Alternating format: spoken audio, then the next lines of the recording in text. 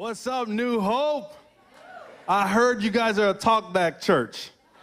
That wasn't good enough. What's up, New Hope? Oh, man. It is so, that still wasn't good enough. It is so good to be with you all this morning. Again, my name is Melvin. I have the great privilege of being an associate pastor at Glad Tidings Church in Lake Charles, Louisiana.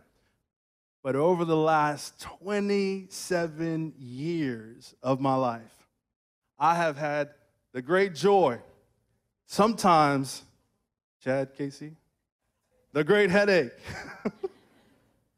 but mostly great joy of being Pastor Letitia's older brother.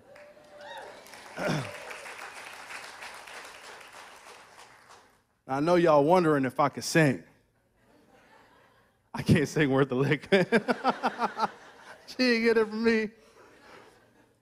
But most of the time when Tisha and I introduce ourselves to people, they're a bit confused. You know, they don't quite understand how it works. So I've learned how to simplify it. I simply explain it like this. Look, my parents were black and Asian. I got the black, she got the Asian. Let's not complicate this, people. It's really easy. Fried chicken, fried rice. Hey, they good though. It's good together, right? I got some fried chicken people in the house today. Fried chicken. Okay, moving on. We're in the house of God. I have a word that I believe that the Lord has placed in my heart to share with this body this morning. But before we continue to jump right into the Word of God, I feel like I would be remiss if I didn't just take a moment to just give honor to whom honor is due.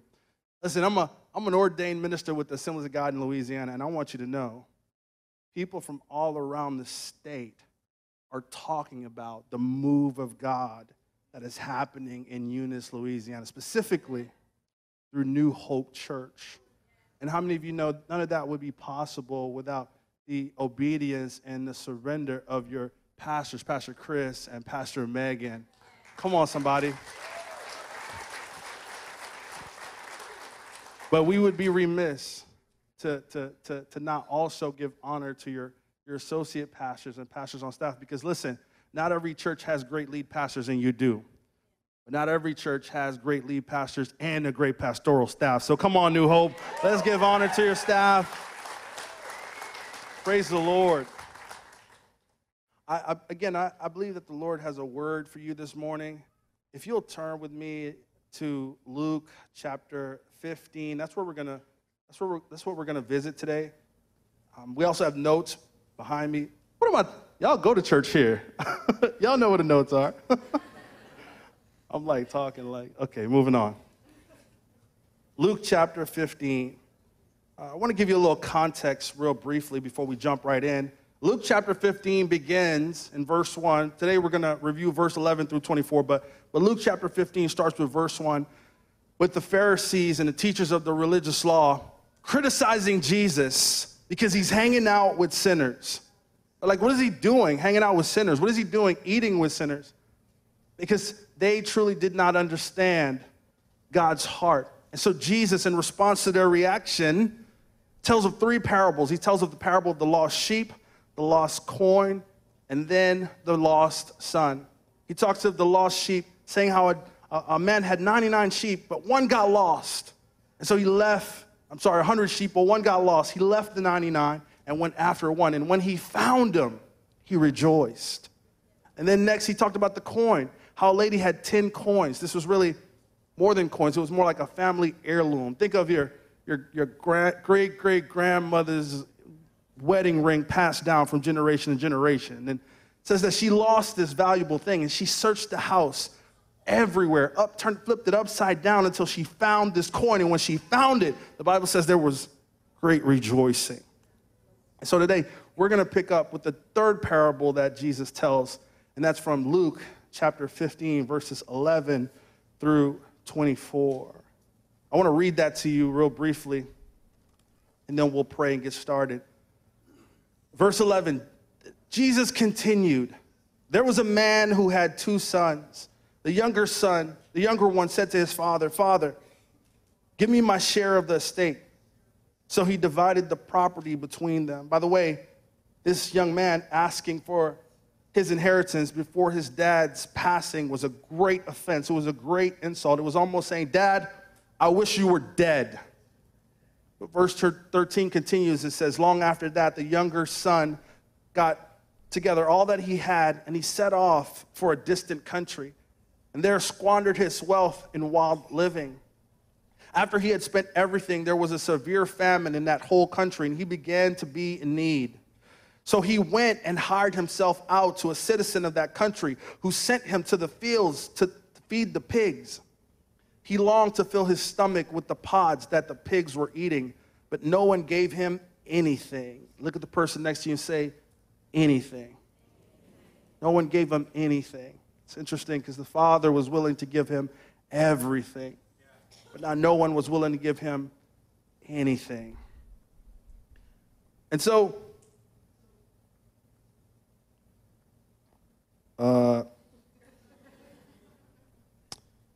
let me rewind that. Hold on one second, everybody. Awkward. Super awkward. And I'm the one speaking. Let's rewind that. Everybody say anything. No one was willing to give him anything, but the father was willing to give him everything. When he came to his senses, I see the notes up there. He said, how many of my father's hired servants have food to spare? And here I am, starving to death. I will set out and go back to my father and say to him, Father, I have sinned against heaven and against you. I'm no longer worthy to be called your son. Make me like your hired servants. So he got up and he went to his father, but while he was still a long way off, his father saw him and was filled with compassion for him. He ran to his son, threw his arms around him, and kissed him. Then the son said, Father, I have sinned against heaven and against you. I'm no longer worthy to be called your son. But the father said to his servants, quick, bring the best robes and put it on him. Put a ring on his finger and sandals on his feet. Bring the fatted calf and kill it. Let's have a feast and celebrate. For this son of mine was dead and is alive again. He was lost and is found. So they began to celebrate. Would you just close your eyes and bow your heads and just pray with me real briefly? Lord, as we jump into your word, I just pray, Father, for the next few moments that, Lord, you would just speak your word and speak your truth to every heart and every individual. Speak to our minds, Lord. Speak to us. I pray, Holy Spirit, that you would just anoint me, Father, to do what it is you've asked me to do and to communicate what it is that you want me to communicate. I just pray your anointing over me right now in this moment, God. In Jesus' name we pray. Everyone said, Amen. Amen. Hey, I want you to finish the sentence for me. If mama's not happy,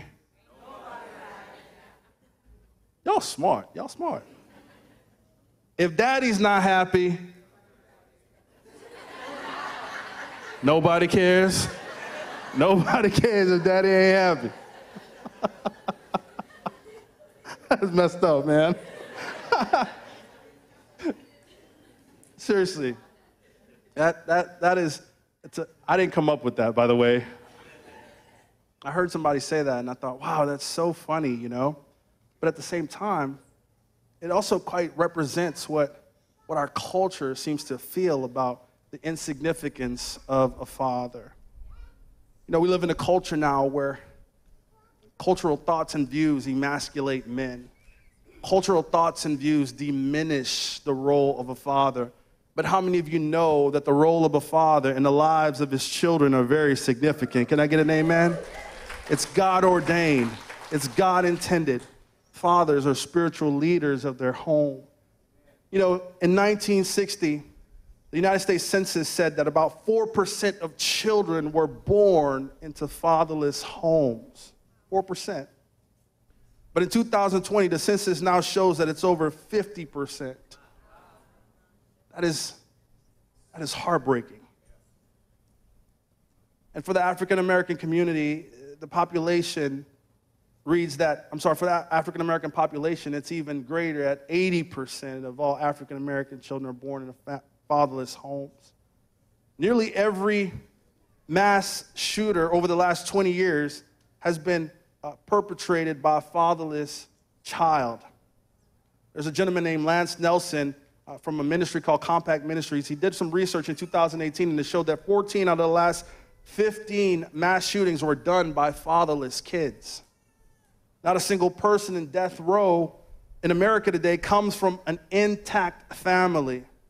And gender identity issues have risen at the rate of fatherlessness in America. Come on, somebody, you cannot tell me that dad's role is insignificant in the lives of his children. Did you know that 63% of youth suicides come from homes where come from fatherless homes? 90% of runaway children come from fatherless homes.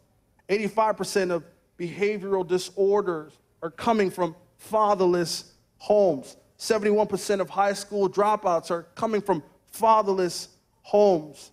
And 85% of youth who are in prison are coming from fatherless homes. I know I'm belaboring the point, but I just want you to understand, Dad, you play a significant role in the lives of your children. And I know that Father's Day means a lot of different things to a lot of different people. Maybe today, Father's Day brings feelings of great joy and celebration to you because you have the best dad in all of the world. Like you got him a shirt, right? It says Dad Bod, best dad, something like that in the back, right? I thought that was funny. But you have the best dad in the world.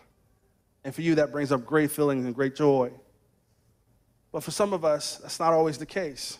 Some of us had present fathers, but they weren't the best fathers. They were physically present, but they were emotionally absent.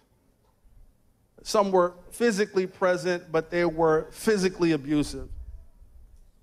Some were verbally abusive. And Lord forbid, in a room this size, some of us may have even experienced sexual abuse of some sort in the hands of a father.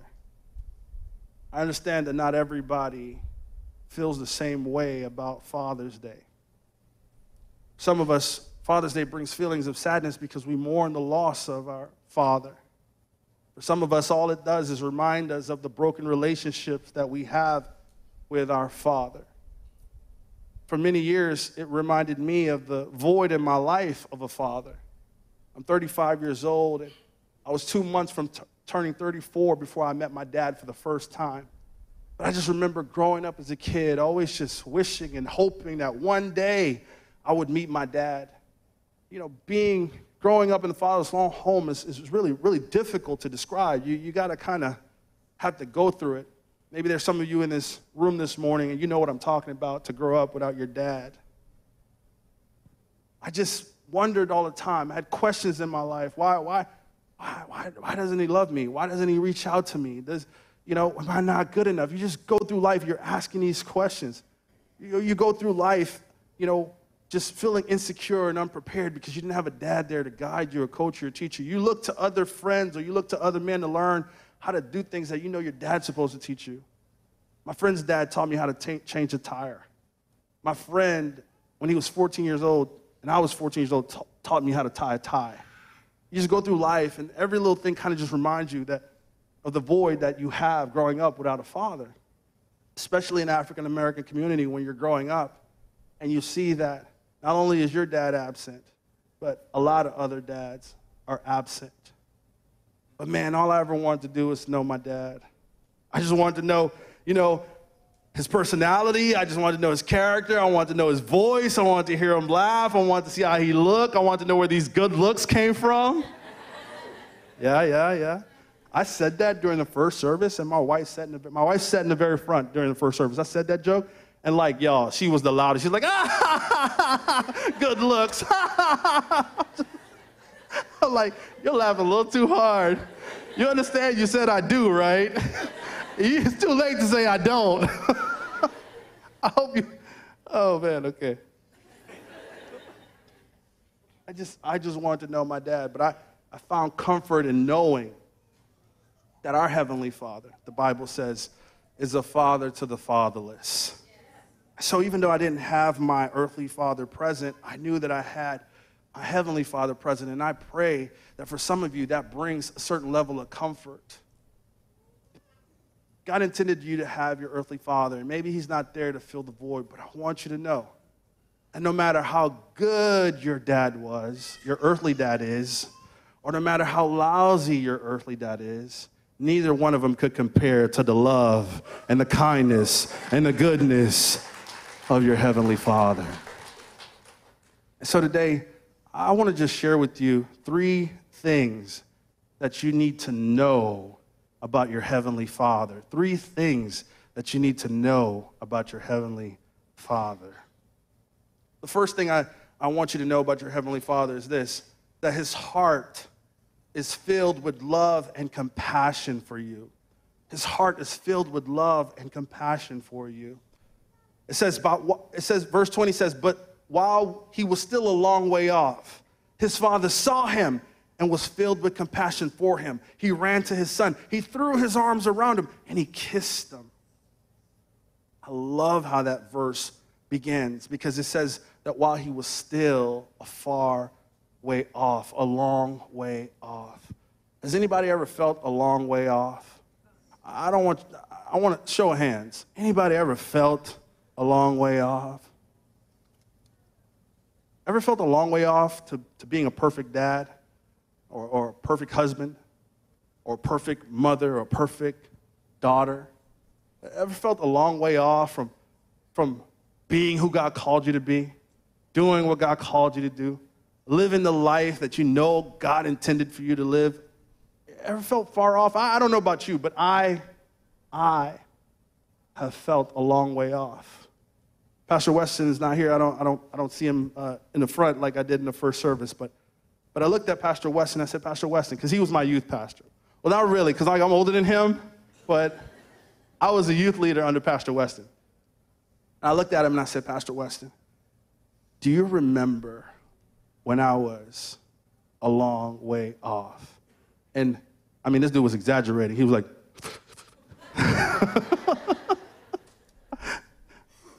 I've been there.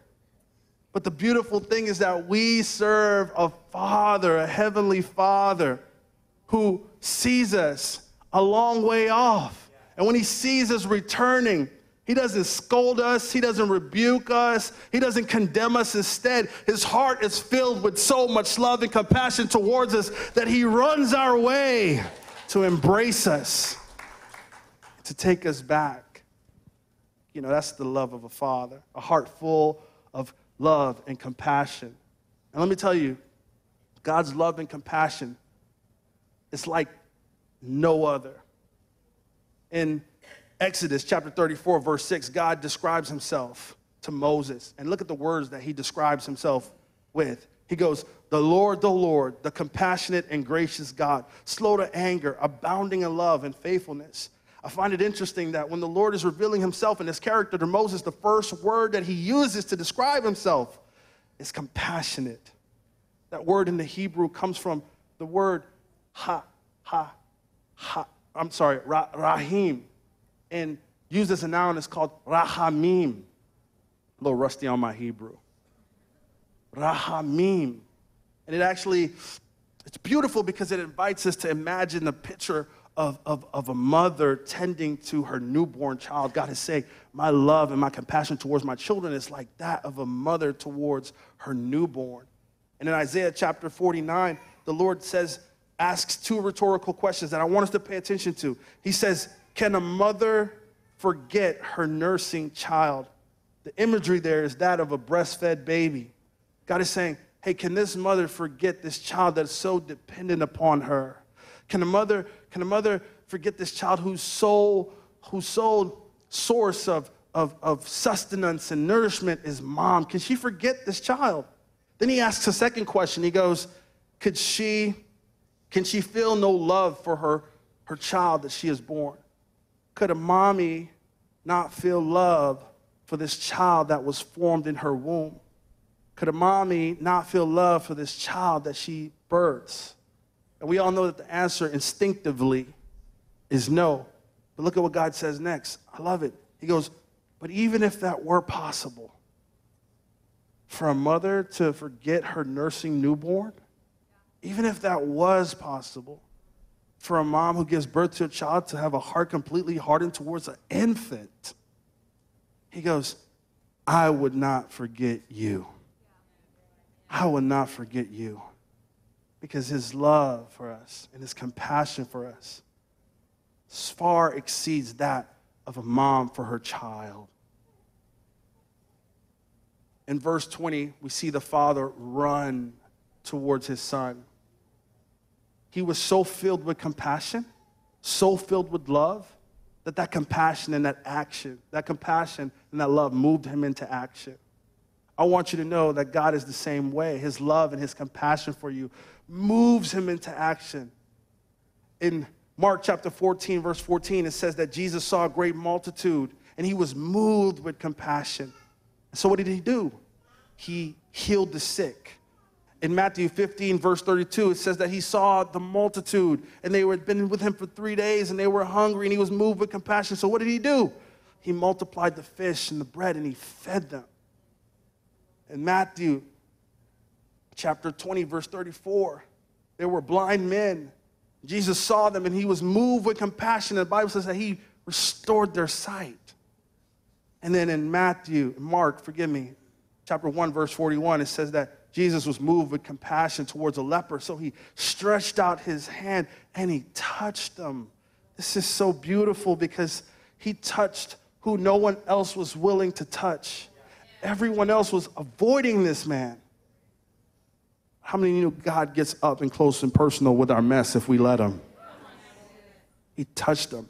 Why? Because his heart is filled with love and compassion towards you. And I need somebody to know that today. Your Heavenly Father's heart is filled with love and compassion towards you. New Hope, I just need everybody's eyes towards me real quick. And I by the way, I can't tell if your eyes are not. But I need you to hear what I'm about to say. I know that for many of you in this well-discipled church, I know hearing that God's love for you, God's heart for you is filled with love and compassion. I know for some of you that's no new news. That's not new news. It's not revolutionary. If anything, it's repetitive. You've heard that before. But maybe today there's somebody here who's never heard that. And I just want to be the first to let you know the truth about God's heart for you, that it's filled with love and it's filled with compassion. And for those of us who have heard that before, I hope we live like it. I hope we live like it. And that we don't condemn ourselves and beat up on ourselves when God's heart and attitude towards us is not of that. The second thing I need you to know about your Heavenly Father. I'm sorry, Pastor Chris. Does that mean I have 3 minutes left? Forgive me. Because I was about to be like, Letitia, come on up here. Play the organ. I was about to put my T.D. Jakes voice on for y'all. Well, the second thing you need to know and the third at the same time is... I was about to do it. The second thing you need to know is that he graciously forgives. I just needed forgiveness. The Lord forgives. But no, seriously, he graciously forgives. I want you to look at chapter 15, verse 21. The son said to him, Father, I have sinned against heaven and against you. I'm no longer worthy to be called your son. But the father said to his servant, quick, bring out the best robe, put it on him, put rings on his finger, sandals on his feet, bring the fatted calf, kill it. Let's have a feast. Let's celebrate. My son was dead. Now he's alive. He was lost and now he's found. Let's have a party. You see how quickly the father forgives? Doesn't condemn him, doesn't scold him, doesn't punish him, doesn't do it. Immediately, He forgives. 1 John chapter 1, verse 9 says, if we confess our sins, he is faithful and just and will forgive us of our sins and purify us from all unrighteousness. I need somebody to know your heavenly Father graciously forgives. It's not a matter of whether or not he's willing to forgive. We've seen what he did on the cross for Jesus. The question is, are you willing to accept the forgiveness that he makes so readily available for you? Some of us feel like we can't approach the Father or receive his forgiveness because, gosh, we're just so unworthy. We've messed up so bad. We did something 10 years ago. We did something a few months ago. We did something last week or last night. It's just so sinful that surely God can't forgive us. But I want you to know that's not true. The Lord graciously forgives whenever our hearts repent and whenever we humbly approach him. The Bible says he is just and faithful and just and will forgive. I want to say this one thing. Some of us need to just forget about our past. Forget about what happened. Forget about what occurred. Just let it go. Just let it go. Let it die. I don't know who I'm talking to, but somebody needs to hear this. You need to let your past die. Because if you don't, your past won't let you live. You need to let your past die, because if you don't, your past won't let you live. You're going to spend the rest of your life wandering the wilderness, worried about things that happened so long ago, allowing things to define you that God doesn't even hold against you, preventing you from your future, limiting what God can do in your future. I heard an old evangelist preacher, one of those guys who got fire in him. I heard him say it like this: when God wants to do something in your future, he's not consulting your past. What happened in the past does not limit God from doing something in your future. Come on, somebody. He graciously forgives. And the last thing I want to say is that it's this: he lovingly restores. I'm looking for Pastor Letitia. Pastor Letitia, could you help me? Could you please help me out if you'll? You know what? I'm your older brother. Hey, get up on here and go play that piano. Talking to you like, Tisha, hurry up. He lovingly restores. He lovingly restores. If you'll think back on the parable with me for a few moments, it says that the son went up to the father and he asks for his inheritance, committing this great sin. And then afterwards, he packs up all of his things and he leaves his father's house, creating this distance between him and his father. And then it says that he went to a far-off land and he wasted all the inheritance that his father gave him. I just want you to see a progression. At first there's sin, then there's separation, then there's squandering. He sins against his father. He leaves and creates separation. Then there's squandering. That's always the progression of sin. Sometimes we're squandering our money. Sometimes we're squandering our peace of mind. Sometimes we're squandering our time. Sometimes we're squandering our talents. Sometimes we're squandering our sexuality. Sometimes we're squandering our peace. But sin always leads us to separation and squandering.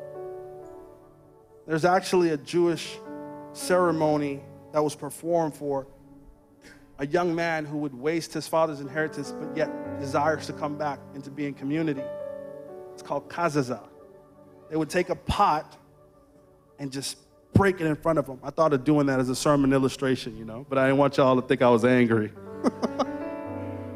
They would throw it and break it in front of him, and then the community would say, "You are cut off," because the sin was so appalled. They were so appalled by the sin that they would cut this man off and reject him. And so scholars say that the reason that the father ran towards his son, yes, because his heart was filled with love and compassion towards him, but also because he was actually trying to get to the son before the people can get to the son.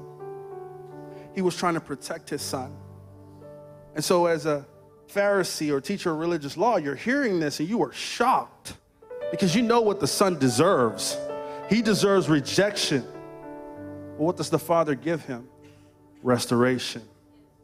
I want you to know that your Heavenly Father, His heart is filled with love and compassion for you. He graciously forgives. But more importantly, listen, He longs to lovingly restore you into right relationship with Him.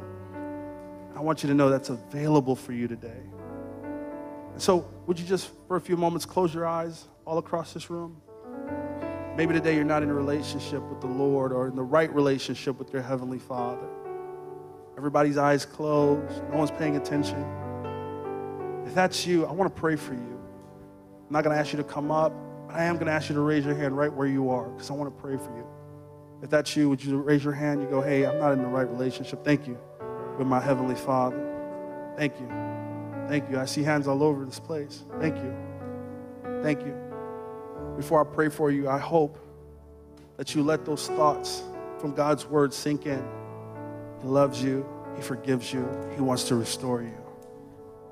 Lord, I pray for each and every individual whose hands are lifted. Lord, they're longing to be back in right relationship with you.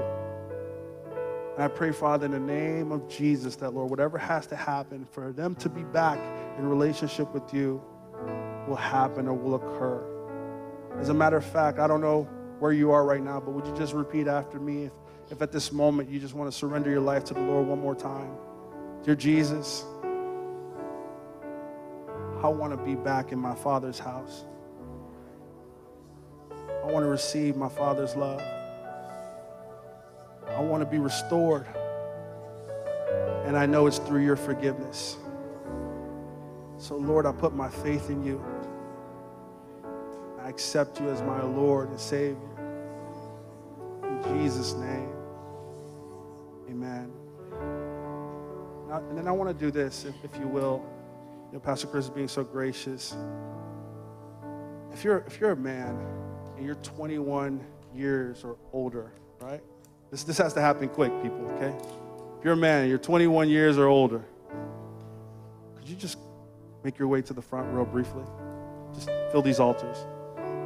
Come on, man, we got to move like men. 10, 9, 8, 7, 6. Come on. When it's time to get ready for church, you tell your wife, move faster. It's our turn. Just fill these altars. Fill these altars. Come on, make space, man. Get close. Make space. Make space. I'm going to ask you to do something. I'm going to pray over you. Would everybody else behind them, would you stand up and stretch your hands towards them? I want to pray for you. Pastor Chris, if I can invite you to come up on stage with me as well. I want to pray for them. Then I'd like you to pray, Pastor. And would you just close your eyes and lift your hands? Right there where you are, would you just start praying just for a few moments? God, I thank you for these men. I thank you for these warriors. I thank you for these leaders. I thank you for these spiritual head of the house. Lord, I thank you for their presence. I thank you, Lord, for their provision. I thank you for their sacrifice. I thank you, God, that, Lord, they represent you to their children and you to their wives, Lord, as they surrender themselves to you and follow your will. God, I pray right now, Father, that before we were fathers ourselves, we were sons. And Lord, I'm praying right now that in this moment, that these fathers would receive sonship, that they would receive sonship, Lord. And that no matter what level of responsibility they have, no matter what pressures are on them, no matter how heavy the weight of the world is on their shoulders, God, I pray that right now, all of that will be released. All of that will be surrendered into the arms of their Father. As their family depends on them, God, I pray at this moment, Lord, they would depend on you for everything. In Jesus' name. Would you just stay in this attitude? I want Pastor Chris to just pray over you. The one thing that stands out in my mind today that Pastor Melvin preached is I believe until we discover who God created us to be, those whom we have influence with and over will never discover who God created them to be. So with our hands open, Father, right now, I just pray in the name of Jesus that there would be a restoration of identity within the men of this church specifically. God, let there be a restoration of sonship, not a spirit of fear, not a spirit of pride, not a spirit of arrogance, but God, a spirit of sonship, not a spirit that would cause us to be emotionally driven with the waves and the winds of doubt or discouragement or frustration, but God, a spirit of sonship that would cause us to bring stability to this house and all of the houses represented in this altar. In the name of Jesus, I plead a refreshing of the things that we've taken for granted. God, I pray a refreshing of the things that we've heard our entire lives. God, I pray a refreshing of the identity that you desire for us to walk in. And ultimately, that the identity affects the actions, and the actions affect the attitude of the next generation. God, I pray the rising of spiritual fathers in this circle right now. God, that they would come in and they would be what you desire to be that somebody else is not being. God, I pray in the name, as sons discover who you created them to be, I pray a rising of, whether we have biological children or not, God, I pray a spirit of fatherhood across this worship center right now. I pray a spirit of fatherhood for every man of God listening in online right now. And God, I pray that we would simply walk in the steps that you have anointed for us to walk, established for us, ordered for us to walk in, and that we would just simply look like Jesus to this generation. If you receive it, say, I receive it. In Jesus' name, amen. Come on, can we give God praise all across this place today?